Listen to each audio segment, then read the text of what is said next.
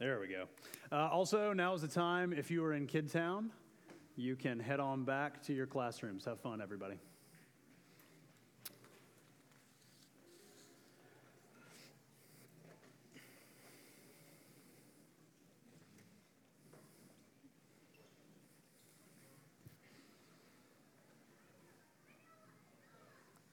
Okay. Morning, all. How's it going? Good. My name is Jeremy, the assistant pastor around here, slash pastor somewhere in the middle of that. That's sort of what we're in the middle of doing right now. So let's kick this thing off. We got a full Sunday, so I want to give the word its due and not do a whole lot of other talking right now. So if you ever heard of the idea of the window of tolerance? My counselor introduced this to me about a year ago when we started meeting together regularly. And it takes the idea of, you've heard of fight or flight. These are kind of the two typical ways that we go about handling stressful situations. It then adds a third one, which is my current favorite, freeze. So fight, flight, or freeze. And the idea is there's this healthy window that exists in between fight and flight up here and freeze down here. And this is sort of the healthy window with which we can live and operate and think clearly and make decisions that are not based on stress, that are not based on reaction, but that are based on faith and hope and love. So the question this morning to start off with is where do you naturally go, though? Like, before we talk about the healthy stuff, let's talk about where you just naturally go in those moments. Do you go to fight, where when stress comes, you get aggressive, you take it head on, you get mad, you grit your teeth and grip your fingers and white knuckle whatever the situation is? Maybe it's more of a flight where you avoid whatever's stressing you, you distance yourself, you cope, you run away, you pretend like it doesn't exist, or maybe, like my current favorite, you freeze. You go numb, you can't really feel, your thinking gets cloudy, you can't focus.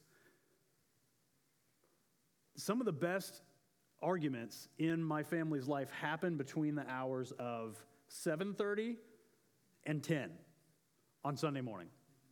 How about you? Whatever it is that you're bringing in, whatever even stressful situation you bring in this morning, the question is, how do we live in such a way that faith, hope, and love become more and more what we live and move and make decisions by, and less based out of stressful reaction? What we're going to see today is two guys who are in a stressful situation who handle it swimmingly. And the question as we read from Acts 4 is, what helps them do that? How are they able to experience this conflict and this pressing and this stress from all sides and maintain a clear head and clear speech and clear decision-making through the entire thing? Because the disciples today are getting pressed. They've just healed a guy, if you've been with us the past couple of weeks. They just healed a guy in Acts 3.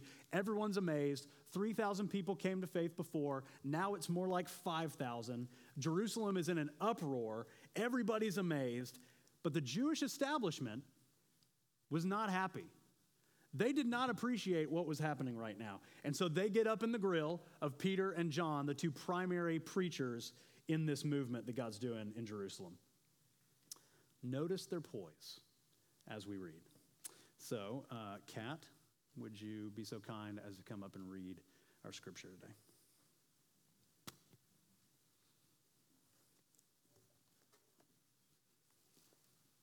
Good morning. Okay, it's 31 verses. It's good, though. Acts 4, 1 through 31. And as they were speaking to the people, the priests and the captain of the temple and the Sadducees came upon them, greatly annoyed because they were teaching the people and proclaiming in Jesus the resurrection from the dead. And they arrested them and put them in custody until the next day, for it was already evening. But many of those who had heard the word believed, and the number of the men came to about 5,000. On the next day, their rulers and elders and scribes gathered together in Jerusalem and Annas the high priest, and Caiaphas, and John and Alexander, and all who were of the high priestly family. And when they had set them in the midst, they inquired, "By what power or by what name did you do this?" Then Peter, filled with the Holy Spirit, said to them, "Rulers of the people and elders, if we are being examined today concerning a good deed done to a crippled man, by what means this man has been healed, let it be known to all of you and to all the people of Israel that by the name of Jesus Christ of Nazareth, whom you crucified, whom God raised from the dead, by him this man is standing before you well. This Jesus is the stone that was rejected by you, the builders, which has become the cornerstone, and there is salvation in no one else, for there is no other name under heaven given among men by which we must be saved." Now when they saw the boldness of Peter and John, they perceived that they were uneducated, common men, and they were astonished. And they recognized that they had been with Jesus. But seeing the man who was healed standing beside them, they had nothing to say in opposition. But when they had commanded them to leave the council, they conferred with one another, saying, "What shall we do with these men? For that a notable sign has been performed through them is evident to all the inhabitants of Jerusalem, and we cannot deny it.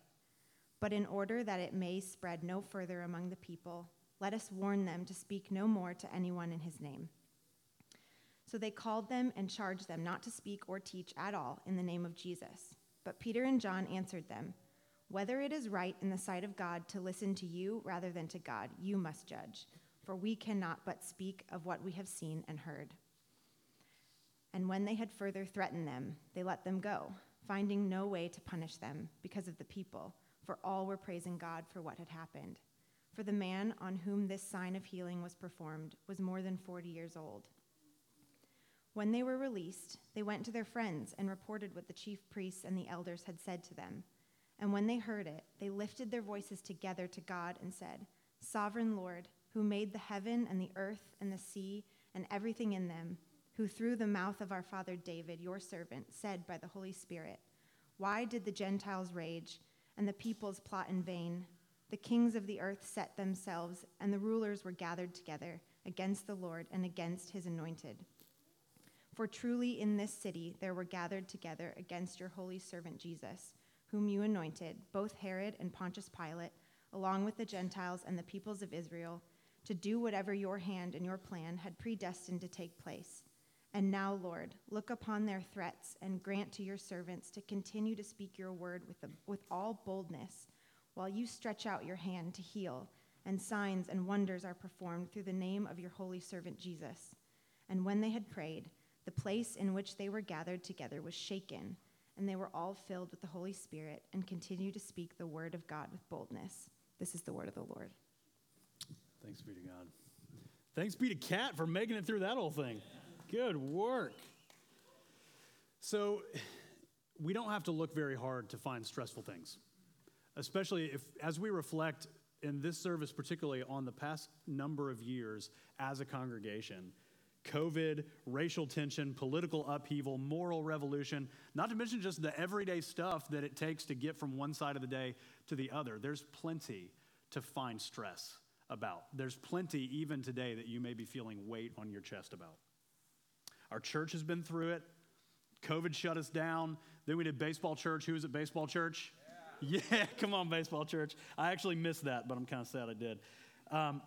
There has been many moving parts and pieces for all of us over the last number of years. And let's be real, we haven't always necessarily handled it all that well. We have not had the poise of Peter and John here as we have been pressed on all sides many times. As jobs have been all over the place and family has been stuck at home and a whole number of illness and difficulty has plagued us from every side, we have not always met that with faithfulness and hope. But today is really about celebration.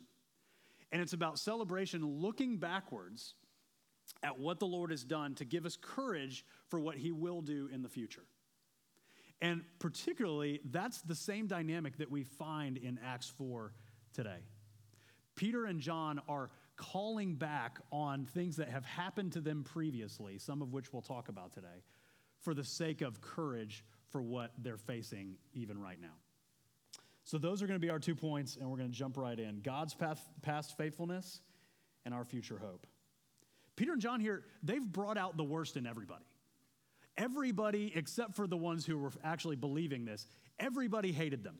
And they had plenty of reason to hate them. The priests, it says the priests, the captains of the temple, and the Sadducees. The priests were the religious class. They were the workers for God. They were the ones who were speaking for God, or at least who they thought God to be. The captains of the temple, this was like the muscle. This was the law enforcement. This was the keeper of the social order, the keepers of the status quo. And the Sadducees were this sort of political, ideological class, and their sensibility was offended particularly by the fact that Christianity claimed that there is a resurrection from the dead. How dare you? Nothing in our scriptures say anything about that. And they had built an entire political structure and a life and a worldview based on there can be no resurrection, and here you are challenging that. How dare you? And so from every side, politically, socially, religiously, they are being challenged. But isn't that what Christianity does? Christianity challenges the worldly norms because there is a heavenly kingdom that is invading the earthly one right now, challenging all those kinds of structures, and not just doing that outwardly, but doing that inwardly in us as well. The most comforting thing about this entire passage is not to just point at Peter and John and go, man, they sure are poised and they sure do tell people about Jesus with a lot of confidence. Go do the same thing, everybody. That's a very tempting way to preach this passage. But if we zoom out and zoom back, what we realize is that Peter got this wrong before he got this right. Praise the Lord that that's true for you and me. Because he had been in this situation before, hadn't he? He had been in a very similar, maybe with even some of the same people. He had been approached on the night that Jesus was betrayed. When all the religious and law came with their pitchforks and their torches ready to arrest Jesus. And how does Peter handle himself in that moment? Does he handle himself with poise and grace? No way. He takes out his sword and chops the guy's ear off. Kids, that actually happened. Isn't that crazy? Ew. It's a good thing he wasn't like 2 inches to the left. That would have been way worse. And in that moment, his impulsivity, which you see in him consistently, comes out. He immediately reacts in fight mode. There he goes. And then right after that, where do you see? He tells Jesus time after time, Jesus, I'll do anything for you. I'll even die for you. I'll follow you to the end of the earth. And Jesus goes, no, you won't. You say you will. You talk a big game. But when the rubber meets the road, you really won't. And sure enough, he goes from fight to flight, and he gets out of there. When things get hairy, when Jesus gets arrested, when his whole worldview blows up, he doesn't know which way's up, he blows it, and he runs away. Fight, flight. What is all of this doing inside of him? He has this worldview, the norm that is being challenged in his life at this point is he continues to believe throughout the ministry of Jesus when he was alive, pre-resurrection, when he's walking with him daily, Jesus continually presses him on this issue. Peter, do you believe that might is right? Do you believe that the way you get through this life is by the sweat of your brow? Do you believe that you can just muscle and white knuckle your way through this whole thing? Do you believe that that's what I came to do? And it took a moment of failure. In fact, it took moments of failure. He didn't get it the first time Jesus said it. He didn't get it the second time Jesus said it. It was one of those things that truth had to sit on top of his heart until his heart broke. The truth does the same thing for us today. And it is in our worst moments, not our best, when the truth and the compassion and the grace of Jesus begins to fall into all those little nooks and crannies. That's where he meets us. That's where this kind of confidence for Peter is coming out. That's what is coming out of him, is the same Spirit that raised Jesus from the dead is now giving him that same kind of confidence, that same kind of resurrection hope. The question to us is, what is he challenging in us even today? What is he challenging in you right now? I'll give you a for instance. As people have asked me over the last month or so, how are you feeling about this leadership transition with you and Dave? The word that keeps coming to my mind is thankful. There's a time in my life and ministry where I would have said that and like sort of believed it. And it would have been a little more of a platitude, like just something that, nice Christian people say. At this point in my story, God has brought me and my family to a point where we have recognized that it is not by our might, not by our will, that anything good happens in our life. And it is not by our might and not by our will that we avoid anything bad in our life. It is only by his sovereign hand, both sides of the story. The same is true for you. What closing a church in my previous ministry experience did is it proved that I can work as hard as I want and it may still not work. My might is not all right. It is not the only part of the equation. I can't just believe it and achieve it. I can't wish upon a falling star and all my dreams will come true, to quote the new Pinocchio. But to be in a church situation now that just feels like we're it was described this morning as like a freight train that's already rolling and we're just like trying to run to keep up. Like the freight train of the Lord is doing something here and we're just trying to run along behind him, trying to follow and be faithful as he's plowing this new path for us. We don't know what he's going to do, but we're going to do our best to keep running alongside him, keeping in step with his Spirit. And that's the exciting thing. And that's where a sense of ease and thankfulness can begin to come over me instead of this I'm going to take the next hill and we're going to go do this thing together and I'm going to lead well. I'm probably not going to lead well. I'm going to disappoint every one of you. And that's okay because Jesus will never disappoint you. And we'll keep pointing to him the whole way through. Okay, how about you? What worldly norms might God be challenging in your life? And a way to ferret that out might be, likely, where are the places where God is pressing you in trying circumstances right now? What has God sovereignly placed in your life as this prayer by Peter and John reflect that you have sovereignly predestined to take place? What has he sovereignly put in your life right now as a severe mercy maybe? Somebody that you would not choose, but somebody that he has chosen for you. What could he be doing in that? What could he be doing in that failure? What could he be doing in that illness? What could he be doing in that challenge at work? What could he be doing relationally? Be curious. Because God is faithful and he's shown himself to be in the past, so he will continue to be in the future. Because there is one central truth that Jesus wants every one of us to know this morning, and it's in verse 12. There is salvation in no one else. There's no other name under heaven given among men by which we must be saved. And he's not just talking about the one-time salvation of I believed in Jesus and I get to go to heaven when I die. He's saying every part of you needs to be saved. Your mind, your will, your body, your decision-making, every part of you needs to be saved, needs to be conformed more to the image of Jesus and less to the image of Jeremy. And he's saying there is no other way. Money can't do it. Power can't do it. Fame can't do it. Control can't do it. Doing good can't do it. Only Jesus can save. And only Jesus will continue to save in all of those little places where you need to look more like him and less like you. What are the first words that Peter hears after his denial? Jesus comes to him after his resurrection.